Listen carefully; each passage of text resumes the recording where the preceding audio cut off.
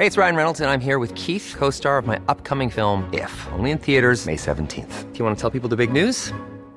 All right, I'll do it. Sign up now and you'll get unlimited for $15 a month and 6 months of Paramount Plus Essential Plan on us. MintMobile.com/switch.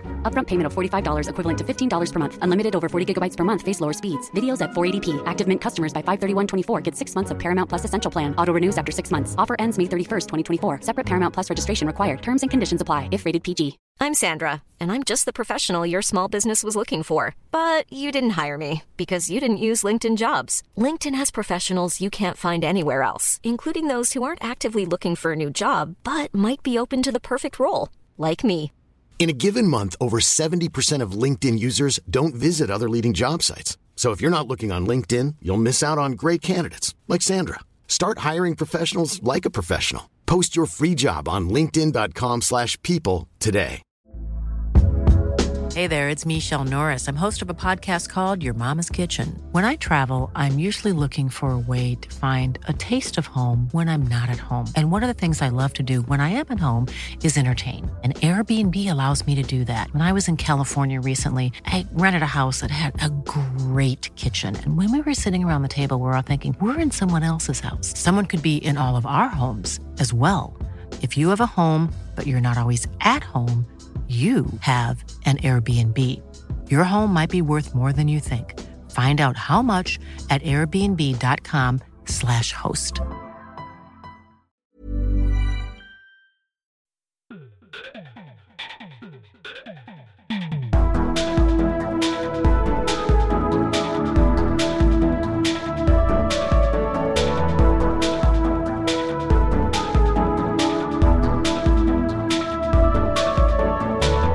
Hei og velkommen til en ny episode av Liberaleren podcast med meg, Klaus og Ole til Holset der, folkens. Og vi jo utrolig glad i dere lyttere. Vi hadde jo satt stor pris på om dere daglig var innom liberaleren.no, eller at dere var daglig innom oss og lytta. Vi har produsert 280 episoder som vi har nevnt, og vi nærmer oss 300 år i det hele tatt, og vi skal ete kake til det tyt ut av ørene da, selv om vi godt voksne menn, Ole. Det skal vi.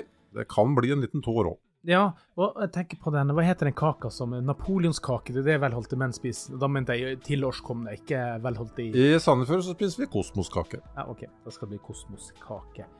En som har skapt litt kosmos i kaka, vår gode venn Bård Standal, fordi at han hadde en stor, lang kommentarartikkel nå på nettavisen nå bare for noen få dager siden. Og den spiller jo egentlig på Aftenposten, den artikkelen da, for Aftenposten hadde vært så flink at de hadde tatt inn en kommentar fra en student i hermetegn, Anna Jevzevdaja eller noe sånt, som ikke mindre enn blir trent av Arne Treholt, og som ikke mindre en eller annen befal i det russiske militærets korps. Men nei da, hun bare kulturstudent som glad i Norge og ditt og datt, og det var et makkverk. Og jeg husker jeg kommenterte det til noen som la den ut, denne her med, det var kanskje hos Bård da, når den opprinnelige kom da, bare at wow, det var det verste makkverket av whataboutism som jeg hadde sett i hele mitt liv. Jeg orker ikke lese ferdig en gang, for det var bare, ja, men se hva USA har gjort, se hva USA har gjort, se hva NATO gjør, for det handler kun om det da. Aftenposten feiger ut, vil ikke si noe på det, og det her var jo da basert opprinnelig på en artikkel som LNO, eller en kommentar som LNO hadde skrevet. Stemmer. Og Anna Jevzevia hadde reagert, for hun var da en ivrig leser av LNO sine bøker, som hun selvfølgelig aldri mer skulle gjøre igjen da, siden hun hadde uttalt seg om å se hva de forferdelige ukrainerne har gjort mot oss i alle år. Ja. Aftenposten feiga ut, har ikke svart, men det som var festlig der var det at de hadde fått motsvar både av Anna Jevzevia, som var jo skrevet i et grafisk kaos, bare tull, og Arne Treholt også svart, som var på bucketlist, checklist for Bård Standal, selv om Arne Treholt kalte for Bård Sandal hele veien da. Og det var bare visvas for en eller annen. Propaganda, og kudos til Bård Standal, så bare fillerister dem litt, tenker jeg da. Ja, vet du hva, han kjempeflink, og rett og slett beæret over at jeg hans venn. Det eneste negative det var å si om de Facebook-innleggene hans, at han ikke har de åpent, altså det for venner. Men der tok en Aftenposten som det sang, for det han egentlig etterspurte var hvorfor i all verden kunne ikke google litt, fordi dette her var allment tilgjengelig informasjon. At, masse. Men så, jeg må få lov å dra et videre resonemang på det. Og det hvor dårlig informasjonskonsulent er det mulig å være for Russland og Putin-regimet? Altså det var så dårlig skrevet, og det var så åpenbart, altså en intelligent person som hadde kikket litt på den krigen, og på en måte forsøkt å rettferdiggjøre Russland og hva de har gjort, hadde jo gjort det på en helt annen måte. Det var altså, og det er vanskelig liksom å gjengi det, men det går jo an å slå opp og lese, det her lå vel åpent, så vidt jeg husker. Så tenker jeg på, så har du da litt den samme gjengen. Der har du gjeng. som da mener at vi avslører veldig, veldig lett forsøkene på informasjonspåvirkning her, men når det gjaldt Trump-valget, da var russerne noen genier. Da klarte de altså å snu hele holdningen til det amerikanske folk, og det var jo egentlig da Hillary som var på en måte den slags moralske vinneren i deres øyne, men så ble valget hennes ødelagt av noen russiske påvirkere som var så dyktige til å utforme Facebook-annonser og Crooked Hillary at hun tappte. Det bare slår meg at det å påvirke en hel amerikansk befolkning er et fag. Det er bortimot genier som er blitt sagnomsuste i forhold til altså disse som drev kampanjene til Bush og Bush den eldre og Reagan og så videre og så videre. Og så skal det plutselig komme noen folk som er oppvokst i St. Petersburg og Moskva, og som kan da være, de kaller for seg Tom, Dick and Jerry's lynne helt til fingerspissene. Jeg skjønner jo også at det ble bevist at det var russiske penger inn i den valgkampen, men ikke fylleren at det var de som avgjorde det. Nei, og det de bommer fullstendig fundamentalt på, og noen fanger det opp og noen kan ikke fange det opp, det at de ikke forstod hvor pøkkelei majoriteten av amerikansk befolkning var av det establishment, altså de vanlige standardiserte politikere som alltid er der, som alltid er noe skitt på vingene og you name it. De ville bare ha noe nytt. Og sorry, Mac, da dukker det opp en gærning av en narsissist oransje i trynet med hår i alle retninger. Det var han som dukket opp, og det var det som var alternativet. Og det alternativet slo Hillary Clinton. Russerne har påvirket litt. Men han hadde ikke påvirket nok til at det var derfor han vant. Ikke sjans i havet. Også på toppen av det hele så er det jo nå kommet fram i Wall Street Journal, og jeg regner det som en veldig god autorisert kilde. Selv jeg er litt kritisk mot det Fox kommer opp med innimellom. Men nå er det altså bevist. Nå er det bevist at Hillary Clinton da sa go-signalet for at man skulle beskylde Trump for denne russiske, og de visste det var løgn. De visste det var løgn. Så skal ikke jeg sitte her russiske honningkrukker, mener du?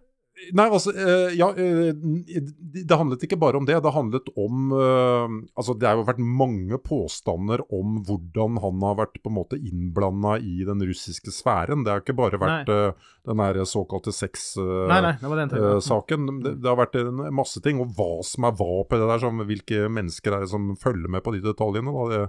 De kan jo ikke være riktige, men mitt poeng er at hun igangsatte det. Og så sier ikke jeg her at Trump på noen måte er uskyldig, jeg bare sier at hun visste hva hun gjorde når hun igangsatte, og det stemmer at The Establishment på en måte ikke tålte å tape i det valget. Det gjorde jo til de grader ikke Trump heller denne gangen da, men var de egentlig så veldig mye bedre? Jeg tror systemet var bra råttent fra før av. Yes, Ole, og noe som ikke visste hva de gjorde, det var de 35 000 mennesker som faktisk stemte på demokratene ved siste valg. 35 000 mennesker, det er flere millioner i norske demokratene. I norsk, sorry, demokratene til Vidar Kleppe og hele gjengen da. For der har de går helt opp i oppråtnelse fra innsiden, det er full krig der. Og nå skal de også ha et landsmøte nå, som ikke engang er lovlig etter egne vedtak da. Og der har de tenkt å vedta altså forbud mot islam i Norge. Og de har også tenkt å bytte navn til Norgesdemokratene. Smak på de her tingene her. Hvor mange av de her 35 000 tror det føler seg skikkelig gjort? Eller har vi så mange blodrasister i Norge? Jeg tror jo at på mange måter så har et parti som det en enkel jobb når de først er i siget, og det var det jo i forrige valg, fordi at de kan liksom appellere i alle mulige rare retninger, og det var jo sånn FrP også opptrådde tidligere, uten egentlig å ha noen ordentlig retning. Ja, det her er mye mer ekstremt enn det noen gang. Ja, det er en helt annen verden. Ja. Nei, jeg tror jo at den type partier ikke har noe framtid i Norge, og takk og lov for det. Det er jo ikke det vi trenger. Det er liksom et nytt sinna-parti som er sinna på måten politikerne gjør tingene på, og så mener de at deres politikere tar mye smartere beslutninger. Det her er jo bygger jo opp til å være et hat mot muslimer, og kun handle om det. Ja. Det her er jo Norge for nordmenn-partiet, det er jo det de legger opp til å prøve å bli her. I hvert fall de som nå forsøker å styre showet der da, men hva det blir til det er jo ikke godt å vite da. Ja, apropos Norge, du sendte en link her med Arnett og Eddie soner i norsk fengsel i USA, og de mener livet har forandret seg helt. En ny avdeling inspirert av Norges fengselsmodell åpnet i statsfengselet i Pennsylvania i USA, og det er store forventninger til både innsatte og ansatte. For at i USA så har de hatt modellen at bare straff. Men de har jo veldig dårlig turner på å få folk ut i samfunnet til å bli normale igjen da. Ja. Mens Norge skårer ganske bra på det, så de skulle teste ut da, ved at si at du er innestengt, men det er litt trivelig å være der da. Jeg sendte det til deg fordi at det egentlig er en påminnelse av at man, i hvert fall i mitt tilfelle, da blir klokere når jeg blir eldre. Ja. For jeg var veldig sånn, hvis vi tenker 40 år tilbake og den tid, kanskje 30, at du skulle putte alle som var slemme i fengsel, og der skulle de råtne. Men det er jo, hvis man tenker seg om, selvfølgelig har du den med at ok, her har du en voldsmann som har maltraktert mora di, så ligger et element i at du skal putte den inn i fengsel fordi alternativet er at du og broren din går og banker den opp, ikke sant? Så du skal ha et rettsvesen som på en måte holder den type mennesker vekk fra konflikten. De må beskyttes fra samfunnet, men så blir neste spørsmålet, skal de sitte der og råtne? Er vi tjent med det? Nei, vi er jo ikke det da. Du får ikke dem tilbake i samfunnet, det er det som er poenget. Ja, fordi det er veldig få i Norge som går hen og så banker opp selv voldelige personer sånn i ettertid. Vi har en forståelse alle sammen om at den fengselsstraffen du får, det er straffen. Du skal ikke bli liksom banka i tillegg når du kommer ut. Da er jo håpet da, at ikke vedkommende går ut og banker folk på nytt igjen, eller rane på nytt igjen, eller begå nye hvitsnipsforbrytelser, eller hva nå de er inne for. Håpet må jo være for alle, det er jo det som er en seier for samfunnet, at de rett og slett har lært. Ja. Og måten jeg har gjort det i Amerika, hvor de liksom bare har fylt opp fengslene. Og de har bare blitt fyllere. Så der er jeg liberal i ordets rette forstand. Jeg vet at i enkelte miljøer i Norge så blir ordet liberal, det blir brukt litt som skjellsord da, for jeg er jo liberal i forhold til kriminalpolitikk liksom. Ja, jeg er faktisk det, fordi at jeg holder med det som gir resultater. Ja, og ikke minst det at hvis du skal ha noen inne, så alternativet gi dem håp, eller ikke gi dem håp. Hva gir best resultat, sant? Ja. Det er ganske basic psykologi, det altså. Artig at amerikanerne kan lære oss. This is Paige, the co-host of Giggly Squad, and I want to tell you about a company that I've been loving, Olive & June. Olive & June gives you everything that you need for a salon-quality manicure in one box. And if you break it down, it really comes out to $2 a manicure, which is absolutely insane. It's also so easy to get salon-worthy nails at home with Olive & June. The difference between how your nails used to look when you did them yourself and now with the Mani system is a complete game changer. The best thing about Olive & June, too, is it's a quick dry. Dries in about 1 minute, lasts for 5 days, and full coverage in up to 1 to 2 coats. Visit oliveandjune.com/perfectmani20 for 20% off your first system. That's oliveandjune.com/perfectmani20 for 20% off your first system. It's that time of the year. Your vacation is coming up. You can already hear the beach waves, feel the warm breeze, relax, and think about Work. You really, really want it all to work out while you're away. Monday.com gives you and the team that peace of mind. When all work is on one platform and everyone's in sync, things just flow. Wherever you are, tap the banner to go to Monday.com. I'm Sandra, and I'm just the professional your small business was looking for. But you didn't hire me because you didn't use LinkedIn Jobs. LinkedIn has professionals you can't find anywhere else, including those who aren't actively looking for a new job, but might be open to the perfect role, like me. In a given month, over 70% of LinkedIn users don't visit other leading job sites. So if you're not looking on LinkedIn, you'll miss out on great candidates like Sandra. Start hiring professionals like a professional. Post your free job on linkedin.com/people today. Ryan Reynolds here from Mint Mobile. With the price of just about everything going up during inflation, we thought we'd bring our prices down. So to help us, we brought in a reverse auctioneer, which is apparently a thing. Mint Mobile Unlimited Premium Wireless. How to get 30, 30, how to get 30, how to get 20, 20, 20, how to get 20, 20, how to get 15, 15, 15, 15, just $15 a month? Sold! Give it a try at mintmobile.com/switch. $45 up front for 3 months plus taxes and fees. Promo rate for new customers for limited time. Unlimited more than 40 gigabytes per month. Slows full terms at mintmobile.com. Hey, Dave. Yeah, Randy. Since we founded Bombas, we've always said our socks, underwear, and T-shirts are super soft. Any new ideas? Maybe sublimely soft. Or disgustingly cozy. Wait, what? I got it. Bombas. Absurdly comfortable essentials for yourself and for those facing homelessness. Because one purchased equals one donated. Wow, did we just write an ad? Yes. Bombas. Big comfort for everyone. Go to bombas.com/ACAST and use code ACAST for 20% off your first purchase. Apropos rus, ja, i det hele tatt straff, you name it, ja. Så det rusvarsel ved Nasjonalballetten som har skapt litt bruduljer. Artig. Ja, ballettsjef Ingrid Lorentzen sier at det har vært en varslingssak i Nasjonalballetten, og det heldigvis sier de at det her representerer ikke hele kompaniet. Men det som jeg synes er problematisk her da, det er jo det at det viser seg det at det er ingen som har vært ruset på jobb. De har en varslingssak på en som på en måte har ruset seg utenfor jobb. Og da tenker jeg, hva pokker har jobben din med det å gjøre da?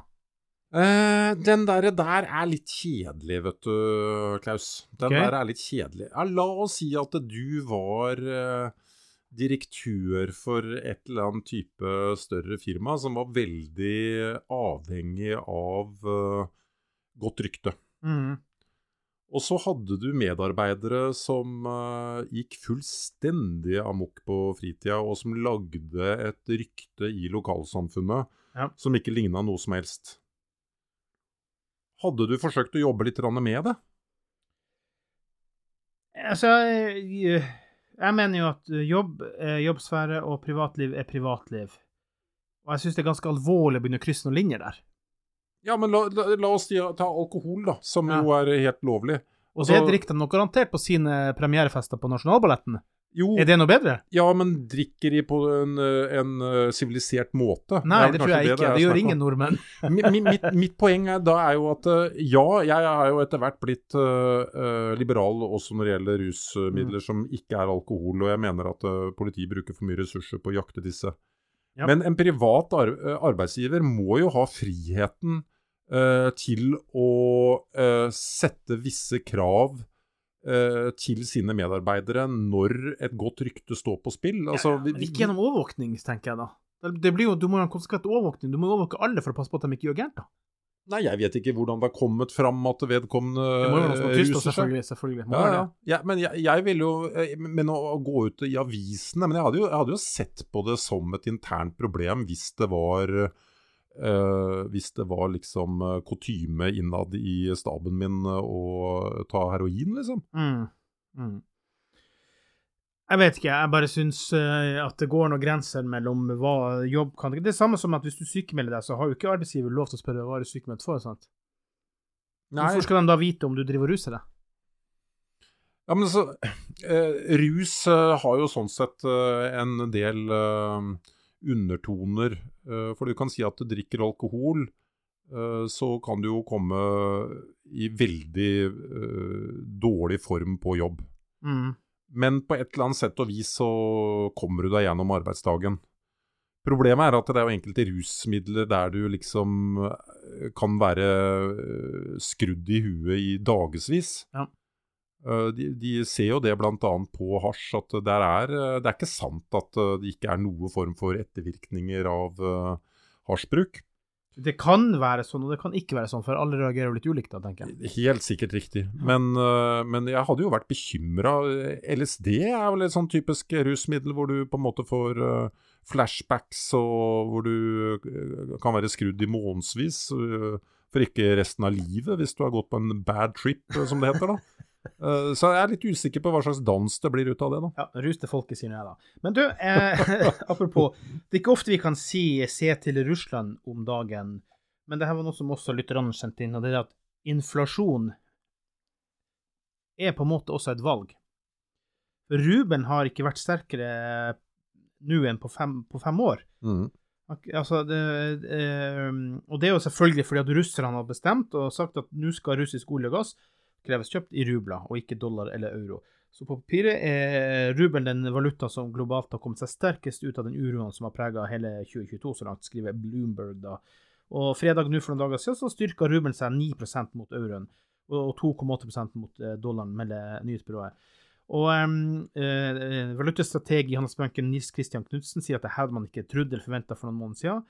Men som han sier, det jo ikke direkte frie markedskrefter, men det styringen som står bak, og selvfølgelig en form for manipulert kurs. Men det viser også at inflasjon på en måte jo et valg. Man kan jo vel gjøre noe grep for at det ikke skal bli sånn. Ja, men og det har vi snakket mye om her. Vi må innrømme at vi har gjettet litt feil innimellom på Liberalen podcast. Nei. Men jeg mener så tydelig at jeg antydet at, hør nå her, jeg hører at Vesten har boykottet Russland, og de ikke får kjøpe McDonald's eller fine veskemerker eller noe som helst lenger. McDonald's skulle jo, by the way, selge seg ut av Russland nå, så jeg så. Ja, og Jotun jo ute, men det de fremdeles kan gjøre jo å handle da med, hvor mange det? 1,4 milliarder kineser og 1,2 milliarder indere. Ja. De har noen fabrikker og noen merkevarer I de land nå, selv om ikke vi har hørt veldig mye til dem. Nei, og de roper nok ikke så høyt at de driver og selger til russerne. Nei, og der må jo særlig kineserne spille et spill da, hvor de på en måte må være litt sånn nøytrale og litt sånn fordekt kritisere litt, men de driver jo business og det holder, og nå står jo bare vente på å overta billig gass. Ja. Så, nei da, jeg ikke overrasket over at det ikke har gått så dårlig økonomisk med dem, men jeg tror jo det at du moralsk sett måtte sette en stopper, og så går det jo kanskje an å legge mer press på kineserne etter hvert da. Ja. Og det klart, Rubelen tok en skikkelig hit til å begynne med, men så tok de tak, sant? Så får vi se da. Du sendte en liten link tidligere I dag også. Nye regler for Airbnb I borettslag og sameier. Ja, tenkte du på det en gammel sak. Den ble lov 1. januar 2020. Ja. Men da hadde jeg tenkt også å fortelle litt om meg selv da, fordi at jeg jo I en prosess hvor jeg har en leilighet, og den til salgs. Men så salgsannonse? Nei, hvor det rett og slett sånn at mens jeg venter på det salget, og etter hvert en langtidsleier flytter ut, så tenkte jeg at la meg prøve litt Airbnb I sommer. Ja.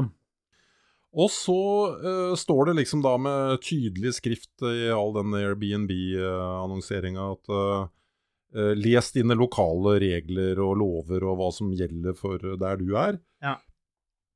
Og så tenkte jeg det at, men kan det være noe stort problem da? Det vel stort sett bare borettslag som problemstillingen I sånne tilfeller. Men nei da, der har altså Erna-gjengen, uten at jeg fulgte så veldig godt med den gangen, laget det nesten ikke til å tro. Altså, et sameie jo at du har kjøpt en privat leilighet. Du eier det 100%. Det noen regler som går på liksom at hvis taket begynner å råtne, så må alle betale på det, men det ikke som et borettslag. Et borettslag jo liksom, da har du jo gått inn I en slags frivillig kibbutz-lignende coop-greie, hvor de kan bestemme alt fra omtrent høyde på hekk til farge på hus og at det ikke lov av katter, og I hele tatt alt mulig rart. Og det synes jeg fint, for jeg synes sånne frivillige kommunistiske ordninger kjempeløsning. Jeg bodde jo I sånn selv. Men I et sameie så skulle man tro at det var litt høyere krav. Og da det også sånn at man var redd for, I forhold til hotellnæringen, at for eksempel noen skulle kjøpe, la oss si 10 leiligheter da, I et sameie hvor det var 20, og så skulle de ha Airbnb på alle sammen. Så de lagde den regelen at du fikk ikke lov å leie ut mer enn, jeg tror det var 90 dager totalt sett. Og så var det liksom da så mange korttidsutleier, og så var det så mange langtidsutleier. Kompliserer det forstendig. Ganske så komplisert, Og så under visse forhold så kunne du søke om litt mer, og så videre og så videre. Og da tenker jeg at, ja men, hallo, og på toppen av det hele så får de da Airbnb til å sladre, ikke sant? De sladrer ikke bare om hva du har tjent inntekter sånn at du kan skatte. Jeg har selvfølgelig registrert meg på alle mulige tenkelige vis der, men de sladrer da også I forhold til, ja, han hadde en som bodde sånn og en som bodde sånn. Jeg vet ikke hva som da skjer om de tar fra deg hele inntekten I det øyeblikket du, og så videre. Jeg bor da, eller har denne leiligheten I et sameie med to enheter. Og jeg tenker som så at hvis jeg lager en avtale med den andre enheten om at kan jeg få lov å leie ut dette 300 dager I året, jeg en liten økonomisk skvis nå, det en leilighet som egner seg veldig bra for dette, så kan vi heller ta det opp hvis det blir et problem I forhold til støy eller noe annet.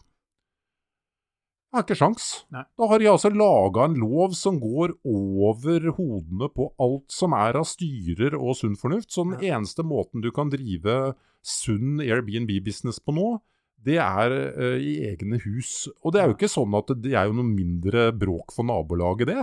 Nei. Så, og jeg sjekket litt på, nå kan det jo selvfølgelig være at det kommer mange flere mot sommeren da, men jeg sjekket litt rundt I Tønsberg, Sandefjord og Larvik, det jo nesten ikke Airbnb-enheter der. Nei, fordi folk bare ikke orker å være det. Nei, de har vel ødelagt det markedet også da. Og det så, jeg synes det uendelig trist og synd at vi hadde en såkalt blå regjering som holdt på med alt det tullet der. Ja. Uff, og det går ikke å rette opp da. En ting vi kan rette opp litt her, Ole, bare ta du sendte også en link, og så har jeg tenkt på at for at I visse liberalistiske miljøer I dag så driver man og dreper seg litt fra innsiden, fordi man sier enten man minarkist eller så man anarkist da. Og da tenkte jeg skulle bare lese opp definisjon på minarkisme da. Det litt lettere oversatt fra dansk. Minarkisme eller ministatsideologi innenfor samfunnslæren det liberalistiske standpunkt at staten I et fritt samfunn bør være så minimal som mulig, et såkalt minarki, og kun nettopp stor nok til å beskytte hvert individs frihet. I tradisjonell politisk filosofi omtales et minarki også som en nattvekterstat. Og jeg kan si her også at statens rolle I minarkismen alene å opprettholde lov og orden, det vil si sørge for et rettsvesen som kan dømme, og som kan, de som bryter loven, og en politimakt som kan utføre dommen, og et forsvar som kan sikre staten mot aggresjon fra andre stater. Og jeg kan bare si for min egen del da, for meg minarkisme nok for meg som liberalist. Anarkisme, det blir kaos, tenker jeg. Ja, tanken jo der at du på en måte får ulike typer private politier, og så konkurrerer de om... ja, innen anarkismen da. Ja, at de konkurrerer om å være best mulig da, så vil det beste alternativet vinne, akkurat som det I det private næringsliv. Jeg skjønner ingenting av hvordan de tenker at det der skal kunne foregå, men det du egentlig vel berører, og som inspirerte meg til å også sende en link til deg, da, det var at vår gode venn Trond Johansen, og dette har han jo lagt ut offentlig på Facebook-siden sin, så vi kan jo snakke fritt om det. Han har da startet utredningsinstitutt eller en tenketank, og den skal være for minarkister. Og de minarkistene, de får ikke lov å være anarkister, de får ikke lov å være noe sånn sosialliberale. Han hadde en lang liste over hvem han ikke ville ha inn der.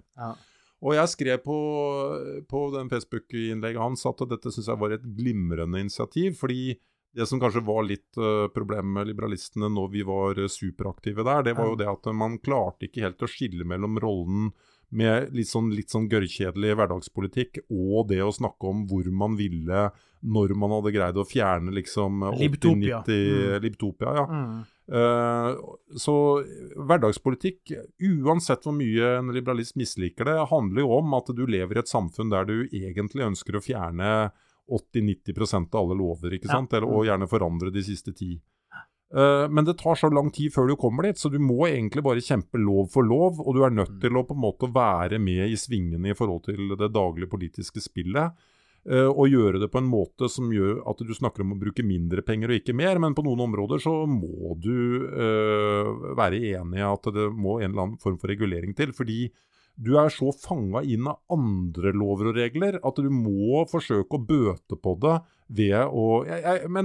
Men over til det minarkisme, så satt jeg og tenkte litt på at jeg elsker tanken på at noen tar utgangspunkt i nattvektestaten, og så diskuterer de hvordan du kan komme deg dit, og hvorfor det er et fornuftig utgangspunkt, og hvorfor det ville fungere. Jeg liker de diskusjonene, og jeg synes det er helt riktig at man gjør det i et type utredningsinstitutt. Ja. Men så tenker jeg også sånn, hadde jeg kunnet melde meg inn i det tenketanken, basert på de strenge kriteriene han hadde, fordi at du må da bare være, og da tenkte jeg som sånn, nei, jeg kan være med på at det er et interessant mål der fremme, men jeg ville nok hoppe av toget et par stasjoner tidligere. Og bare ta en sånn liten sånn praktisk ting som at det første du da måtte gjøre, det var jo at noen private fikk lov å kjøpe all eiendom til kommunen. Ja.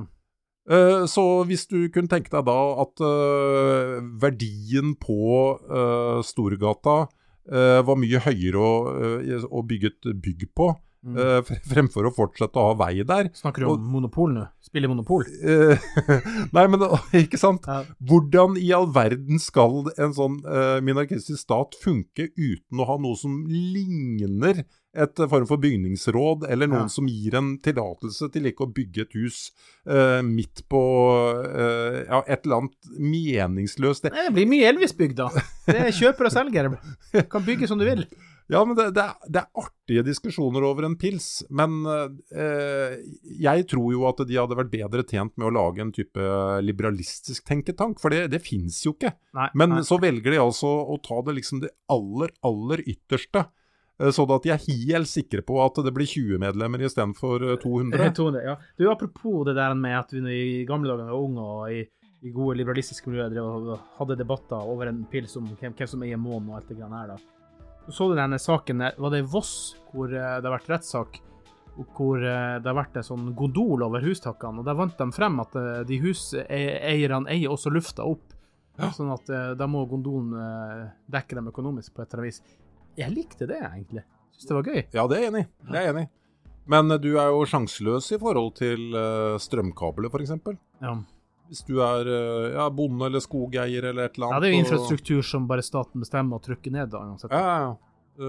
Så det er jo litt typisk at de er sjanseløse da i forhold til en gondolfolk. Da må de betale for seg, mens strømvesenet, de kan gjøre som de vil. Strømuvesenet kan gjøre som de vil da.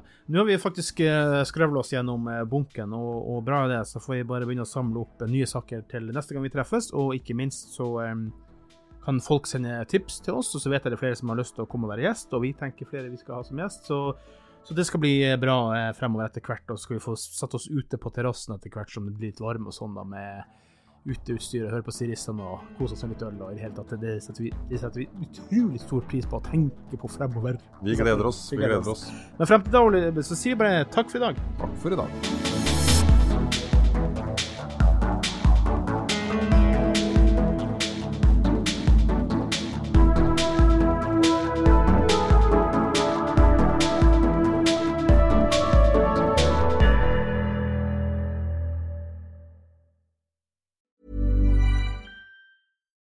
When you need mealtime inspiration, it's worth shopping Kroger, where you'll find over 30,000 mouth-watering choices that excite your inner foodie. And no matter what tasty choice you make, you'll enjoy our everyday low prices, plus extra ways to save, like digital coupons worth over $600 each week. You can also save up to $1 off per gallon at the pump with fuel points. More savings and more inspiring flavors make shopping Kroger worth it every time. Kroger, fresh for everyone. Fuel restrictions apply.